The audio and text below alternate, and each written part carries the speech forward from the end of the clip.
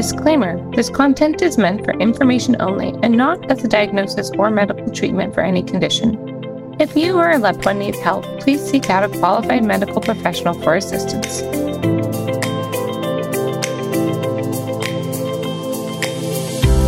Welcome to the podcast. I'm your host, Katie Oshta, BSN, RN, IBCLC, and infant feeding specialist.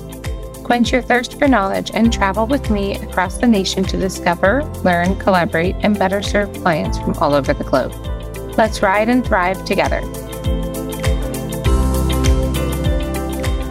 Today on the podcast, we have Montika Collins, MA, BS, BSN, RN, CLC, IBCLC. Montika serves as an advanced holistic lactation consultant at Innovations Lactation and Breastfeeding, an international board-certified lactation consultant, and a holistic integrative nurse, health and wellness coach, body worker, medical herbalist, and nursing faculty at Oral Roberts University. As an activist, Montika has served Oklahoma's Breastfeeding Coalition, COBA, the Coalition of Oklahoma Breastfeeding Advocates, as a chair and board member. Her passion for the health and well-being of minority women and children has led her to co-found the 5013 nonprofit organization, Innovations Family Wellness, Inc., and she has served her community as the co-president and CEO at Innovations Family Wellness. Montika graduated from Maryland University Integrative Health with a Master's of Arts in Health and Wellness Coaching and a concentration in medical herbalism. She also earned a Bachelor of Science in Biology and Chemistry from Northeastern University. Montika graduated magna cum laude from Oral Roberts University with a Bachelor's of Science in Nursing. She has over 300 hours of continuing education in courses specific to the care of the mother-baby dyad. In addition to teaching nursing students, she has also trained healthcare professionals on how to utilize and integrate alternative healthcare practices into their medical practices. She holds a group training and seminars for various perinatal providers. Montika serves local women, breastfeeding mothers, and their infants, providing them with health and wellness coaching, herbal support, body work, and advanced holistic lactation and breastfeeding support. Please welcome Montika Collins to the podcast today. Thanks so much for joining me today, Montika. I was so excited to reach out to you and to hear about what you're doing in the Tulsa community. And I'm really excited. How does one even go about opening a birth center? That sounds like such a monumental project. So it's been a long time coming. Thank you so much for having me. I am super excited to be with you today. We have maybe 3, I believe, birth centers in the Tulsa area, and none of them are owned or operated, nor do they have any women of color working in any of them. And I am a Black woman myself. And one of the things, there was a movie that came out recently on Hulu called Aftershock. And in that movie, Tulsa is one of the places that they highlighted. And it was great that they were able to come here, but I actually spoke with one of the women that they were working with. I'm not sure if that was who they actually went with, but she was looking for a Black midwife and she wanted a complete Black birth team. And I was very disappointed at the time because I told her, I was like, I can't offer that to you yet. We are in the process of trying to be able to offer that. But it's definitely an uphill road when there are no Black licensed midwives in our state. So we're in Oklahoma. We now have one Black licensed midwife, and she is a certified professional midwife, but we don't have any practicing certified professional midwives or certified nurse midwives. So a little bit about myself. I am a nurse. I graduated from ORU. I have a bachelor's in nursing. I have a bachelor's in science.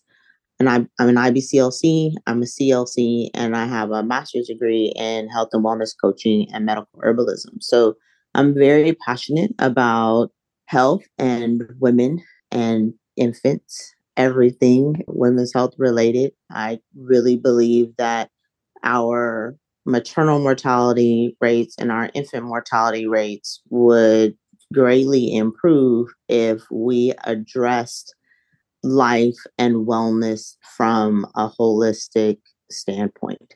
And that is really my passion, creating that access and information and exposure for all women, not just affluent women, but of all women of various socioeconomic backgrounds, races, cultures, all of the things. I don't feel that just because you're a different culture, you speak a different language, you're of a different ethnicity, or even if you speak English as your first language and you're Black or brown or white, if you live somewhere that does not have access to grocery stores, to midwifery, to lactation, those things are going to affect your quality of life from the jump. So, a woman that is in the process of becoming pregnant, that gets pregnant during her pregnancy, what her health is, how that baby is brought into the world, what that infant's first food is, the lifestyle choices that moms access to fresh, live food, that baby's ability to be able to go to the breast and breastfeed, that mom's ability to continue to breastfeed that baby for at least 2 years of life. If that mom decides that midwifery is the best choice for her, having access to a midwife, having access to a birth center, having access to a lactation consultant, and a doula, all of those things really play a part in what that family's trajectory is going to be through the life of that infant. And I want to be able to be a positive influence in changing the trajectories of everybody's life. You know, Absolutely. I feel like that's our job as nurses to advocate and care for and influence. And that's my reasoning for really wanting to have the birth center. So since we have, like I said, the area of town that all three of our birth centers are all in South Tulsa, which is a very affluent area of Tulsa. North Tulsa has always been, for lack of a better term, the black side of town. A lot of people are familiar with Greenwood now and the atrocities that happened there with the Greenwood Massacre and all of those different types of things. So, really being able to put the birth center in a place that is historically Black was also a really big deal for me.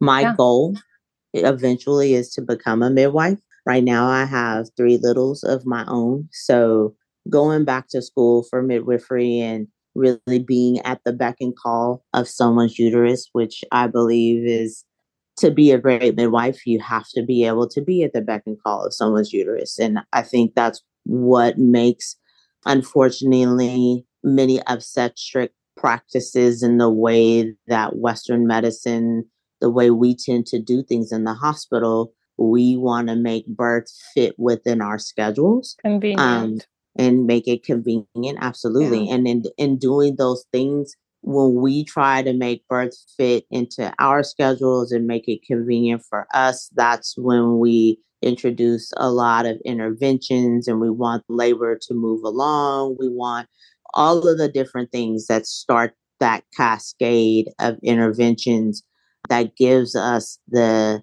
extremely high rates of cesarean sections and all of the issues that come along with medical interventions in birth.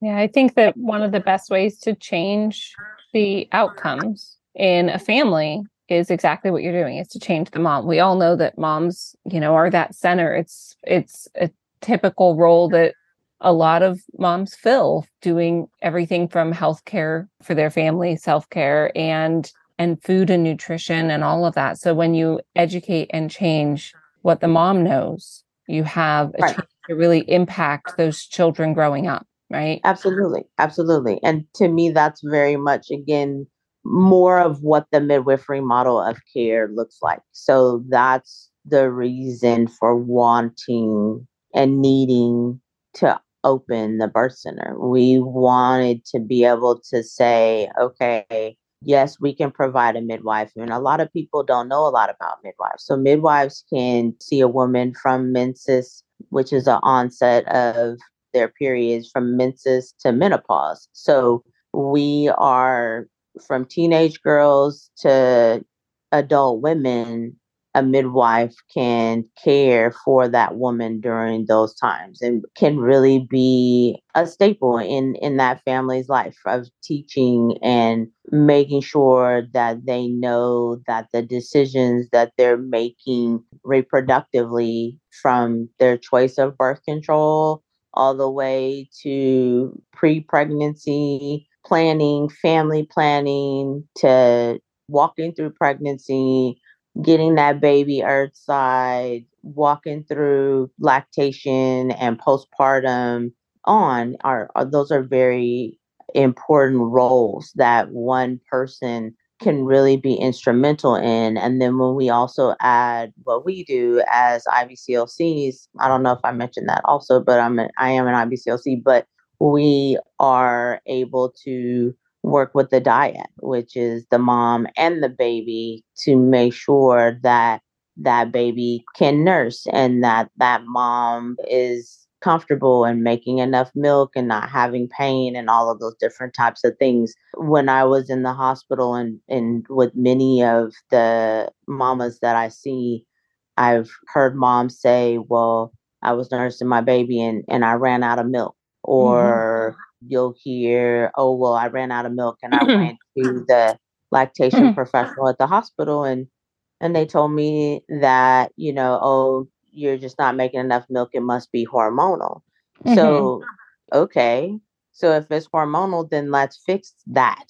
Why aren't we addressing, why do we default to, you're not going to be able to breastfeed your baby, let's just put your baby on formula, rather than assessing that mom and really getting down to what that cause of that mom not making milk is. Is it truly hormonal? Because if it is, we can address the hormones. Is it that baby's not able to drive supply? If that's the case, then we can work with that baby to help that baby drive supply. I've seen cases, as I'm sure as you have, to where it's both things. We have or a multiple of things going on as to this is what's making breastfeeding difficult.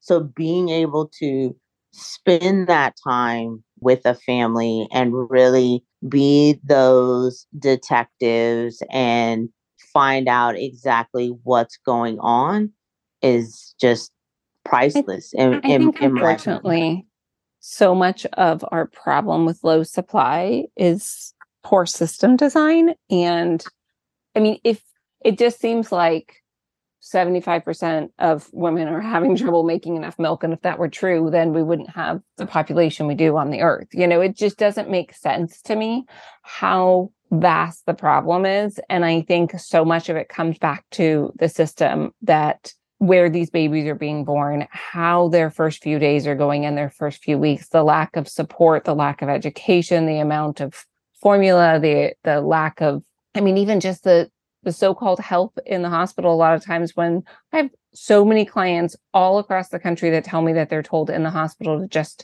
take the baby's head and shove with love. There's so many things going wrong that it's almost amazing to me when I meet someone where things are going right. It's such a poor system design that we're not supporting these families at all. So really, by the time they're 1 or 2 months postpartum, it's not a surprising thing that things are quite poor, because they've had so many things going against them. I agree. I think a lot of it too is the state of health in our nation. When we have so much inflammation, we have so much pre-diabetes, we have so much insulin resistance and all of the different things, that can play a part in that mom's ability to make milk. I for many years, I'm a little bit older, but you get pregnant and they say, "Oh, you're pregnant now. You're eating for two, and you can eat whatever you want." And it's like, no, you can't. You're growing a human. So you want to be the healthiest that you've ever been when you're growing a human. You want to be the healthiest that you've ever been going into pregnancy, during your pregnancy. You want to make sure that you're active, that your endurance is where it needs to be, because labor is running a marathon. You don't go and to run a marathon without being your endurance being trained. You don't go to run a marathon without having any fuel, meaning, food and water and all those different things. But for whatever reason in this country, we tell moms that it's fine to eat what you want. You don't have to, exercise and do all these things. So then we wonder why women go into labor and they gas out. And then we also are telling them, don't eat anything just in case we have to intubate you, and have to do emergency it's like, well, maybe if, again, we can teach this mom and this family, how to eat right. And then when you tell someone also, when you're dealing with various factors of socioeconomics, what a healthy diet is to you may not be what I think a healthy diet is. So really finding out, meeting people where they are, finding out what they have access to, and helping them to be able to be the best where they're at within wherever they may be, right? And then saying, you want to be as healthy as you can. You want to move as much as you can, because these are the things that are going to set you up for having pregnancy that doesn't have all of the complications, hopefully, helping you to be able to have a baby that's not going to come out floppy, like so many babies are when they are born to a mom with gestational diabetes. You've seen those babies. They're just floppy, and it's hard for them, all of those things. These are things that we can affect and really try to help moms to understand that how they treat their body, how they eat, and even talking to dads, that support of the family from the father and everybody doing this thing together. It's a big deal. And so for me, being able to have the birth center, have women of color, not just Black women, Hispanic women, Burmese women, we purpose to train women of color, and then also pay them well and hire them so that they can work in the community and be that mentor, help bring some economic stability to the area. All of those things are important in changing people's lives. And that's my goal, is to change life for the better for everybody. Right. And I think, one of the things that struck me when you were talking about is where people are, and you have to meet them where they are. And life is not ideal. I mean, I have clients all the time that we can't find a good body worker within an hour of them, or access to nutrition. Access to nutrition sometimes is a really tough thing. And that's one thing that traveling the country has been really eye-opening for me. I mean, I grew up in a small town. I grew up in Martinez, California, and being white, I didn't really know so much. And I met my husband, who's Japanese, at a very young age. We started dating when I was 18. We've been together for basically ever. And, I understand more of the Asian culture than I do the Black culture, just because of that, because I've spent a lot more time in Japanese or in Chinese environments and stuff like that. So it's different for me. But I just, even until I had kids, and even more the last few years, I didn't realize how much representation mattered. Right. Like I really didn't. And I understand now that that's very much my privilege, right? Like it was white privilege that allowed me to grow up in a world where I never thought about representation because it wasn't an issue for me. So I understand that now, but that's something that I didn't before. And I didn't know what it was like to walk into a medical office and not see anyone who looks like you, to walk into a grocery store, to walk into anywhere and to not see anyone. And that's one thing that happened for me on the journey was we wound up spending a month in New Orleans, and I just love New Orleans. We were supposed to be there like a week, and we just kept extending because it was just such a wonderful city. My kids loved it. My husband loved it. We all had such a great time in New Orleans.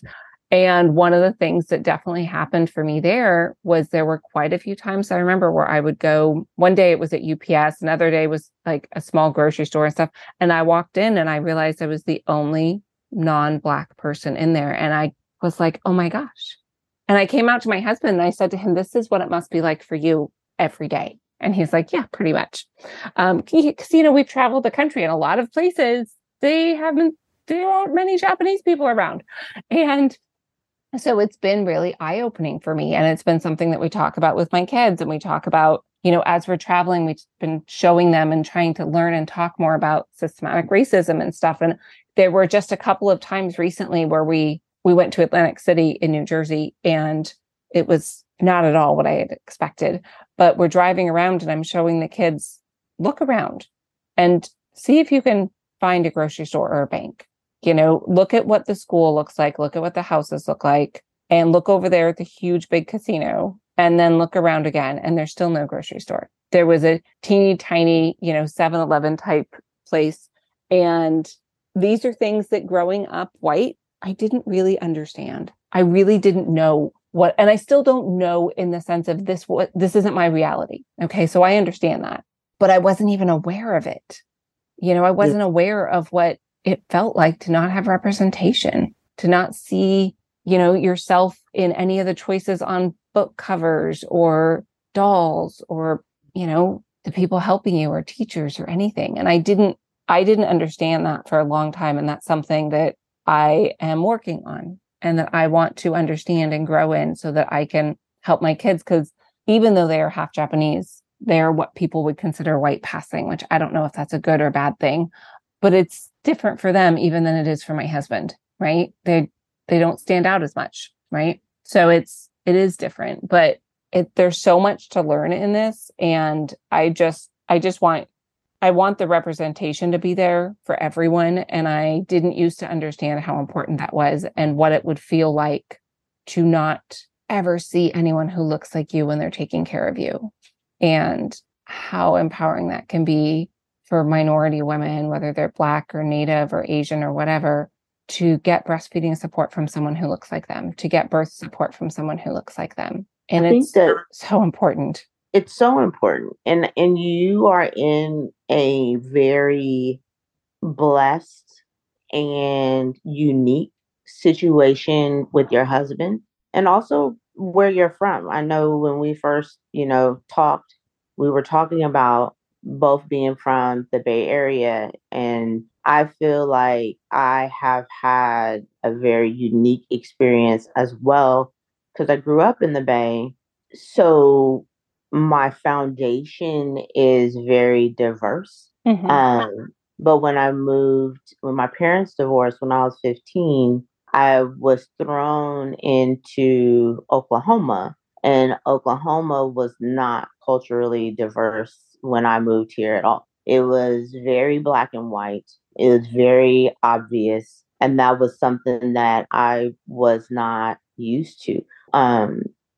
Being in California, you can go to areas of town that have, a large Japanese population, that have a large Chinese population, that have a large Jewish population, that have a large Ethiopian or Eritrean population and Hispanic population. And you can go into these places and they will have their own grocery stores. You could go to Chinatown and you'll see, calligraphy, like you'll see that representation of the foods from their culture, of the type of medicines that, that they use and that are the cultural norm, you know what I mean, for them. Even if they don't live right in that community, they can go to that community. Still, it's still an option. You can go and get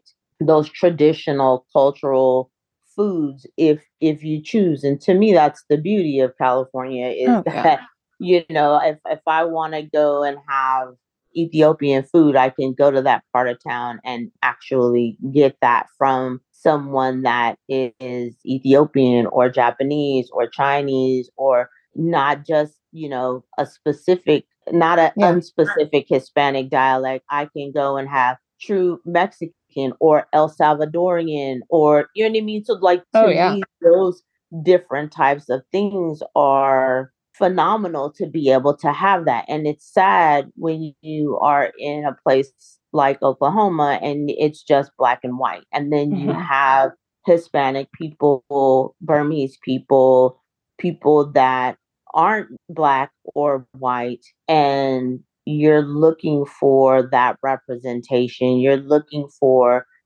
someone that understands your background more so than just reading a book. Because I will say a lot of times as nurses, they'll say, okay, well, you need to learn about this culture. Okay, well, yeah, we learned that Asians like warm liquids after birth. And I was like, yeah, you know what I mean? So like, don't bring anything cold to the room, when you're working postpartum. And it's like, it's so much more than that. And if we had women of culture that are from that culture, that truly understand the dynamics, the cultural dynamics, and that speak the language, you know what I mean? From Korean to Vietnamese to Japanese or Chinese, all of those things. My daughter her dad is also Mexican and Filipino. Like, those are completely different. The way that they speak, the foods that they eat, all of those things are different. And I feel like we do ourselves and women a disservice when we are assuming that we can walk into a situation or into a person's home or into a room and ask a 12-year-old to translate, or ask a mother-in-law to translate, and really try to talk to that mom and help them. Because you're not, as a mom, we always say everything is okay because we want to put forth that stability, especially for our children, that we got it. So you're not going to tell your 12-year-old to tell this postpartum nurse or your doctor, I don't feel like I can do this. I don't feel like I can cope. I'm not getting any rest. I'm in pain. My nipples are bleeding. Sex with my husband is painful. Like, all of the different things that are real, true feelings that women have postpartumly, you're not going to express that to your 12-year-old or to your mother-in-law. But if that person that's coming to talk to you actually speaks your language, then you're going to have a different conversation. You'll be able to go in a room, shut a door, and really get down to the crux of what is going on with that mom, so that you can make a true assessment, so that you can truly help that mom and meet her where she's at and help her. How much postpartum depression, postpartum anxiety, are we missing? We, as IBCLCs, a lot of times we are the ones that are catching a lot of postpartum depression and anxiety because we spend so much time talking to our mamas and listening to them, to where we can say, you really might want to go and maybe talk to a counselor, or, you know what I mean? It's language can be such a bridge. Absolutely. And language can be so isolating. So it's like, I mean, anytime I've worked in the hospital and had to use like the translator phone, or even been able to, have somebody else come in, maybe another nurse or somebody else come in and translate for me, it's a barrier, right? It slows down the conversation. It keeps me from connecting to the patient. It keeps them from feeling like they can trust me. Like it's a barrier. And yet when someone walks in and they actually speak the language of the patient, it's such a huge bridge, and there's such a relief I mean, I've Right. seen it so many times when you walk into a room and they're like, okay, she's not going to speak her language. And I'm like, no, but I can go trade with someone who will, and they can take care of you today. And the relief in their face of being able to spend the day talking to someone without, the difficulty of translation, it's just such a big difference. And it makes a huge difference in the outcome of their care. And not just the numbers and the outcome and stuff like that, but in their feeling of the care. Mm-hmm. And how well do they feel cared for that day?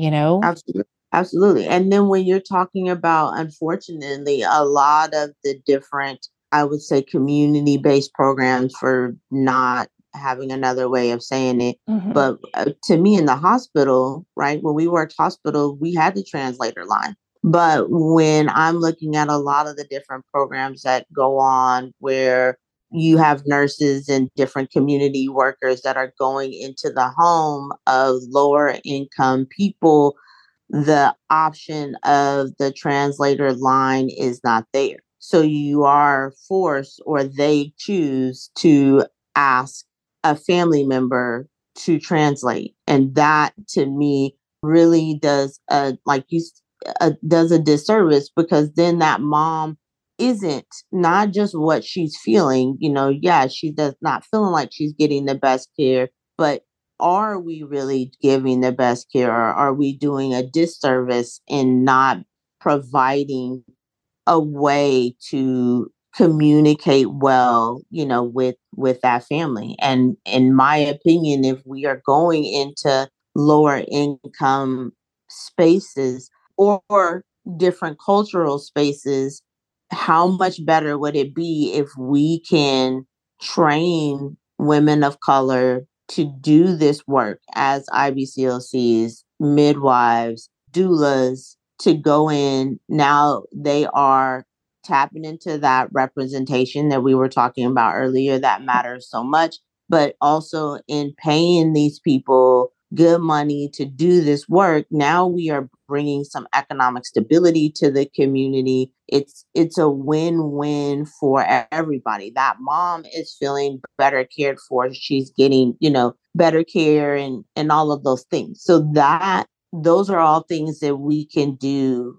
with the birth center, being able to provide midwives. And for our birth center, that is what we are giving. We're not just a group of midwives. We are midwives, lactation consultants, and doulas. And, also incorporating the work that I do as a health and wellness coach and an herbalist, and really teaching families how to be healthy and to live better, so that we can improve birth outcomes, so that we can improve breastfeeding rates, and, have these babies actually breastfeeding for 2 years and longer, so that we can have good oral development, and, all of the things that I know you're passionate about as well as I am.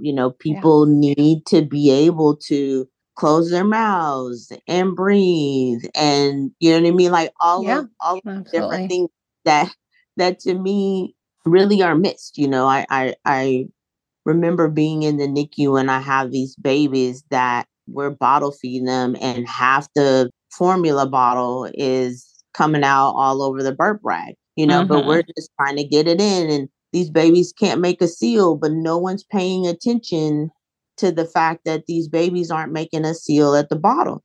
And that's a conversation that I have with my moms a lot of times, if they're saying, oh, well, they'll take the bottle fine, but they can't breastfeed. It's just a simple question of, well, does your baby dribble milk, while they're taking milk from the bottle? And they're like, oh, well, yeah, we always have to have a burp cloth.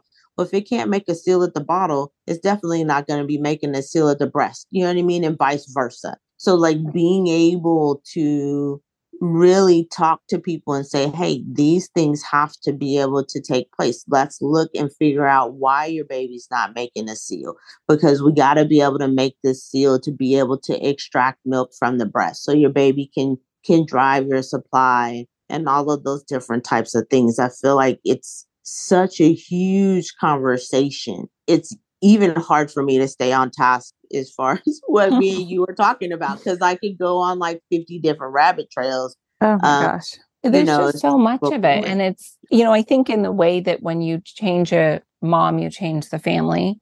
I think Mhm. that women hold together communities, and that when you train women like this, and when you train them and then hire them and have them working in these communities, those women are going to change the community because Absolutely. we hold it together. Women are that glue that create community, that bring people together, that bridge and teach and support and empower. And I just think that that's unbelievable. It's just such a wonderful, wonderful thing that you're doing to try to not just look at the problem and do the same thing that's been done before, but to really change it. You have to do more than just what you can do. And I think that's the bottom line. Like my youngest is a hugely empathetic child, like hugely empathetic, and always loves, always wants to help. I mean, she's the kind of person that people would say would give the shirt off her back. Like, it doesn't matter where we are or how much money she has from her allowance, but she always keeps some in her purse so that when we're out, if she sees someone homeless, she can give money. And like, that was her charity last year. And she made blessing bags in New Orleans and handed them out. She always wants to do more. And she loves taking care of hurt animals and wants to start a rescue. And one of the things we talked about, though, is that there's only so many hours and days for her to help, right? And so we've been talking about how can she really make a difference. And we talked about that because she's like, well, I'll just open a rescue. And I said, okay, but how many animals can you fit in a rescue? And she's like, well, maybe I can fit 10. I'm like, okay, but what about the other ones? And, of course, it distresses her to think about the fact that she can't help them all. But then when we started talking more and more about what she has to do instead is change other people, right? That if she teaches one person to care about, animals again, needing to get rescued, that then that person can rescue animals. And then maybe that person will be empowered and feel motivated to then teach somebody else about rescues, right? Like, and so we started talking about that, how it grows, and that there's only so many hours in the day, right? Like you as one IBCLC can only do so much in the community. But when you grow a support network like this, the effects are going to be, exponentially greater because you're creating a whole network. I will say one of the things and I call her my mentor, but Jennifer Tao always says, heal the mother, heal the baby. Yes. And that is something that has stayed with me. And I tell people all the time, you heal the mom, you heal the baby. But yes, saying what you said takes that so much farther, because if you heal the mom, yeah, you heal the baby. But if you heal the mom, and you are healing the community and healing that mom, because that mom is going to pass on, hopefully, that information that you are giving her. And if we can train that mom to do this work and really get out there, we're training women to be able to take care of other women, then we are impacting the community. And if we can impact the community, like you said, that changes exponentially what's going to take place. And that is, again, like I said, that's the goal, right? For us to have lower infant mortality rates, lower maternal mortality rates, to have children that are not allergic to life. All of those things. We need to change our trajectory as a nation to be healthier, because right now as a nation, we are so unhealthy, and we're unhealthy mentally, spiritually, physically. Like, we need to really jump in there and start making some changes. And to me, when we're talking about really starting at the beginning, we're starting at pregnancy and birth and changing the trajectory of all of our lives and our children's lives. And that's something that I am extremely passionate about. And I know I can't do it by myself. And I don't even want to do it by myself. I want to empower women to be able to go into the community and empower other women to make these positive changes for themselves and for their family. And, I'm not saying that everywhere in the world has to be like California, but I do love the fact that there is so much representation there. And growing up seeing that representation, I think was eye opening to me in a way that many places, especially I would say like in the Midwest where I'm at, it's almost like they're afraid almost of that change. But that's a great change to be able to make that choice. I'm going to just drive over here, to Chinatown, or I'm going to drive over here to what, being able to have that representation of different cultures and backgrounds and ethnicities. It's Yeah. just, it's phenomenal for Yes. how much knowledge you can get, and because we all know different things. And I know that you realize that being with your family situation and how you know so much about Japanese culture, even though that wasn't the culture that you were raised in. Being from Martinez, you still have this whole other world that is open up to you because of your family, and I just think that that's phenomenal and Well, priceless. I think being from California, especially being from the Bay, and you probably understand this, it's like you don't realize to some degree how different other places are. And it's like I knew other places weren't going to be like the Bay, but there's knowing it in your head and then there's actually living it. And everything from big things to little things, from the food, but also, I mean, things like recycling. I mean, I've recycled since I don't remember ever not recycling things like soda cans, and there's so many places in the country that they have no recycling. And I was shocked. Or, in California that we had the big lawsuit a couple of years ago with Monsanto for Roundup, right? For the glucophosphate, and everyone's talking about it and so aware, and Roundup and food and all of this stuff. And then I'm in Florida and I didn't realize, I thought that the lawsuit meant Roundup was pulled. I didn't realize that it wasn't. And, I'm in Florida and I walk over in a Home Depot or Lowe's and there's like shelves of it. And people are just grabbing it and going out. And I was like, oh my God, I can't believe people are still using that. Like, there's things that you're used to. And it's just, it's just sometimes so surprising when you go out somewhere else. And I mean, everything from big things and little things. I thought there were a lot more Chinatowns in this country than there are.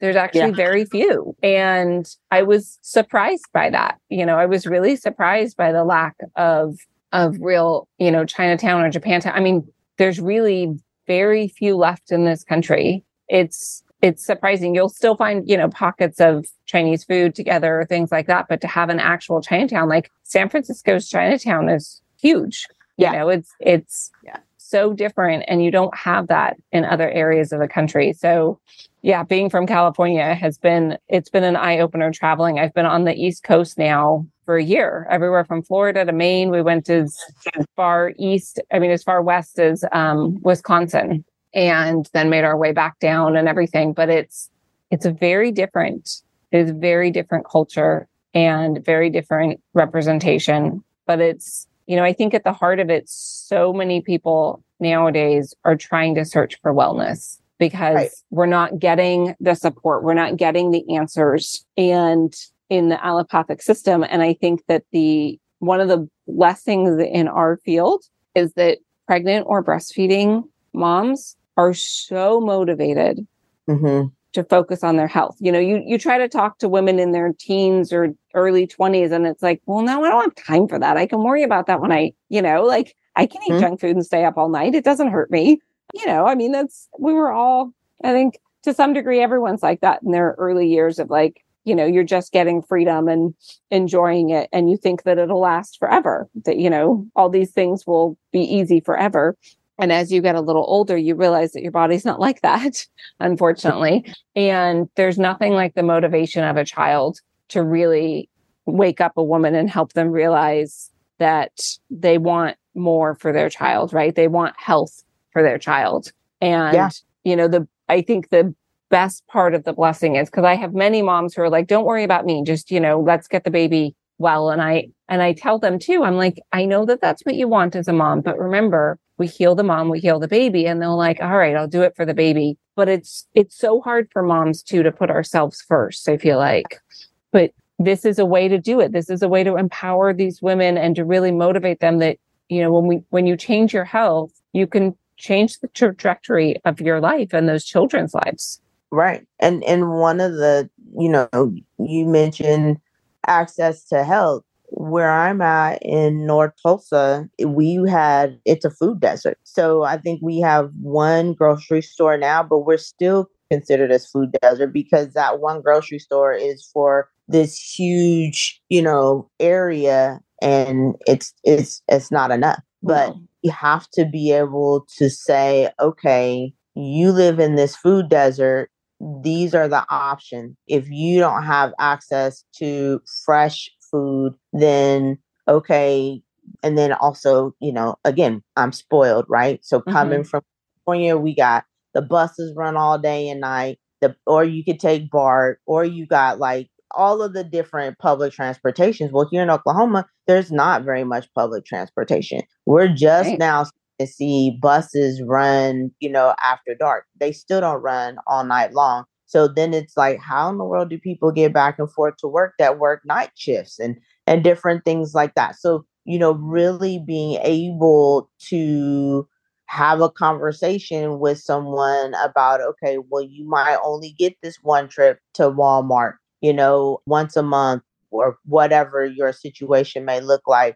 Doing fresh frozen foods are going to be a better option for you than doing canned foods when we're talking about the nutritional value of things. Really being able to teach people how to eat, how to live, you know, those types of things, to me, just the basics are really, really, really important. And even like you said, with getting a good night's sleep and those different types of things, I really feel like exposure, experience, and meeting people where they're at is really the biggest deal. So you know, with a birth center, one of the things that also make us very different from any of the other birth centers in our area is that we work on a sliding scale. So that way, our goal is to appeal to everyone. Our birth center is going to be extremely nice. So our affluent clients are going to be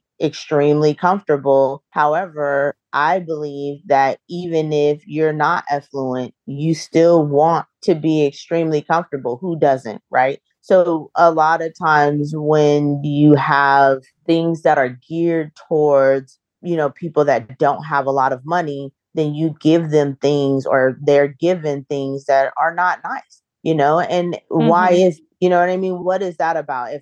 I've had money in my life and I've had no money in my life. And at those times when I've had no money, I still cared about my children and the surroundings that I was in just as much as I care about or cared about when I did have money. I want to be, even if I'm broke, I want to be somewhere that's clean. You know what I mean? I want to be somewhere that's clean, that has nice things, that where if I sit down with my child, that I still feel safe, you know, and all of those different things. So we want to create a space that everyone is going to feel comfortable and happy in, but then we are creating it to where you can come in, and even if you come in and we meet you where you're at. And that's what I like about, you know, a sliding scale. You're not going to come in here for free, because I also believe that a lot of times if you don't have any skin in the game, like there's something about ownership. There's something about ownership when you have something. A lot of times when things are just given to people, then it's not respected, or it doesn't feel like it has the same value. I found the same thing when I tried to do a free breastfeeding support group. A lot of times people would sign up and not show up. And when I made it $5, if they, I mean, it was such a nominal cost. And yet I had a better turnout when I did that. Absolutely. Which I found so funny. But it does illustrate that point, that when we pay for something, we feel that there must be value in it because we are willing to pay for it. right? Exactly. And that part of it is a big deal for us because I am providing a service that is extremely valuable. But if you pay for it, then you really want to do it. That's Right. something that you're also investing yourself into doing. So now, I don't care if it's $5 or $50, you're coming in and we're helping you to get that care that you need and deserve no matter what. Because Yeah. I understand that not everybody has insurance. And then, unfortunately, when we're talking about the different state insurances, they still feel that lactation consultants, midwives, doulas, that Mm-hmm. this is alternative medicine, even though it's not, right? I don't Yeah. understand how birthing babies has ever been an alternative, Right. like that doesn't even make sense, right? Where we women have been birthing babies since the dawn of time.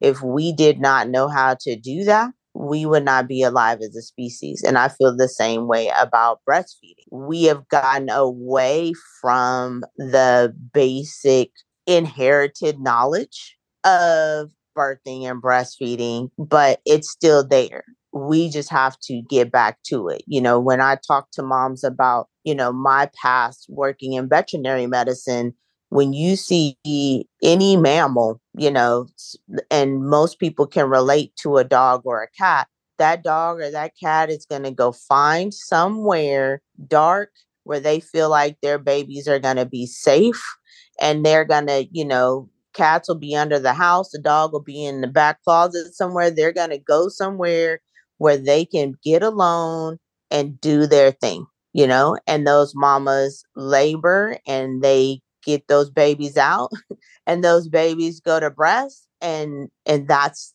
just the way that life happens. And they've seen those things happen, and unfortunately we don't live in that communal. It's funny to me because we always say, well, it takes a village, it takes a village. Unfortunately, most of us don't live in a village, right? Right. How many of us have never seen our aunts or our moms breastfeed? I Mm-hmm. wasn't breastfed. I don't remember anyone breastfeeding around me when I was little. So we don't have that cultural norm, a lot of us in America, at least, to where we have those moms and aunties and people that are demonstrating, again, that representation where we can learn how to do those things. And so I feel like we've taken all these steps forward. We need to take a few steps back, Well, and so that. I think Go for ahead. Black women, I was just going to say for Black women, you guys have a very different, unique history because it's true. A lot of white women and other minorities and such also don't have a lot of women and models around for good breastfeeding. Okay, Right. that is true, especially because of formula and everything from the 50s on. But Black women have a unique history as well of not having the breastfeeding, for a long time and not having control over their own bodies and all of that goes with it. So there's a different and a deeper history there. Well, yeah, but we also, so you add the trauma into it as well, but that's a piece of it. But I feel like we also, because of the fact when you're talking about slavery, if that's what you're talking about, yeah, we have that piece of it. And Black women were wet nurses, Yeah, and wet nurses a to lot white of women. time, yeah, we were nursing our slave owners' babies, but we weren't able to nurse our own babies, Right. right? So we had our babies taken away, and then we're nursing the slave owners' babies. And that was, that definitely was a thing. But part of that thing was, the white women, like it wasn't as, they didn't want to nurse their babies, right? Because so now we're talking about when you're really getting down into the, like, the bottoms of how all of that worked for Black women and just Black people in general. We have always wanted to assimilate, right? And if we didn't want to assimilate, we felt like we had to, and then I'll change that phrasing for that. we felt like we had to assimilate to be able to get ahead in America. So Oh, yeah. if lower, it looks, you're looked down on if you're breastfeeding. People that got money don't breastfeed. They have a wet nurse or else they have formula. So, you're not putting your baby to breast for all kinds of different reasons in this country, and even with what me and you were talking about earlier, when we're talking about formula, pharmaceuticals, who owns all of those different things, the marketing that's being pushed to people, that formula is better. Yeah. Formula is Absolutely. better than breast milk, period. My mom told me that, they told her that formula was better than breast milk. A lot of the teachings that we have gotten just aren't true, which is very sad, but it's not about, our health. I have a friend and, her doctor told her mom to smoke while she was pregnant, because if she smokes while she's pregnant, she'll have an easier labor because she's going to have a smaller baby. But we had no idea that having a lower birth weight baby is not safe. Right now we do. Now we look at it, oh, you don't want a low birth weight baby. But back then it was like smoke cigarettes. You can have a smaller baby and your life will be easier. It'll be great. Yeah. It's just so, really, again, that's where I'm saying taking those steps back to getting back to the biological norm is going to be really helpful for us. And that's in our eating, that's in our just all of it. I have so many moms that are so stressed and high strung, it's because life is difficult in itself, right? But then you add all these other stressors onto it, and then that also affects breastfeeding.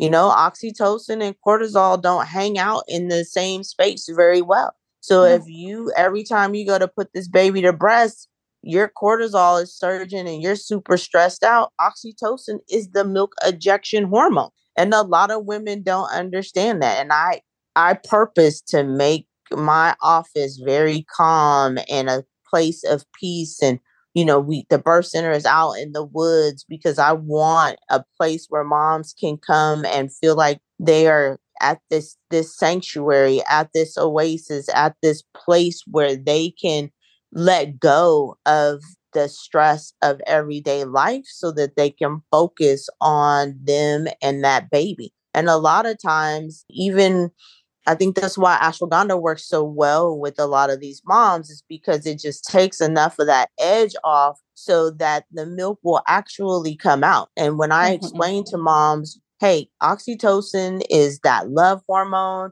It's the hormone when you look at your baby and you get all gooey eyed and, oh my God, I just love this baby. It's the same hormone with, orgasm with your husband, all of those things. That is the milk ejection hormone. And a lot of times that's why women don't respond that well to the pump, because there's nothing about the pump that turns us on, right? So it's like you're trying to get this plastic to get this milk to come out.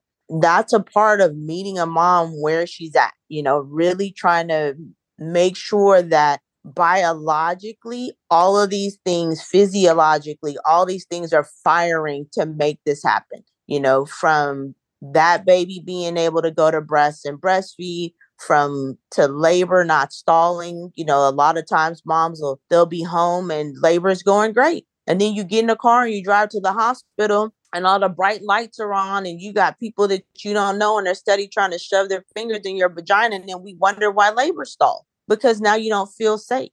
So now that oxytocin isn't flowing, so then we have to intervene and give you PIT.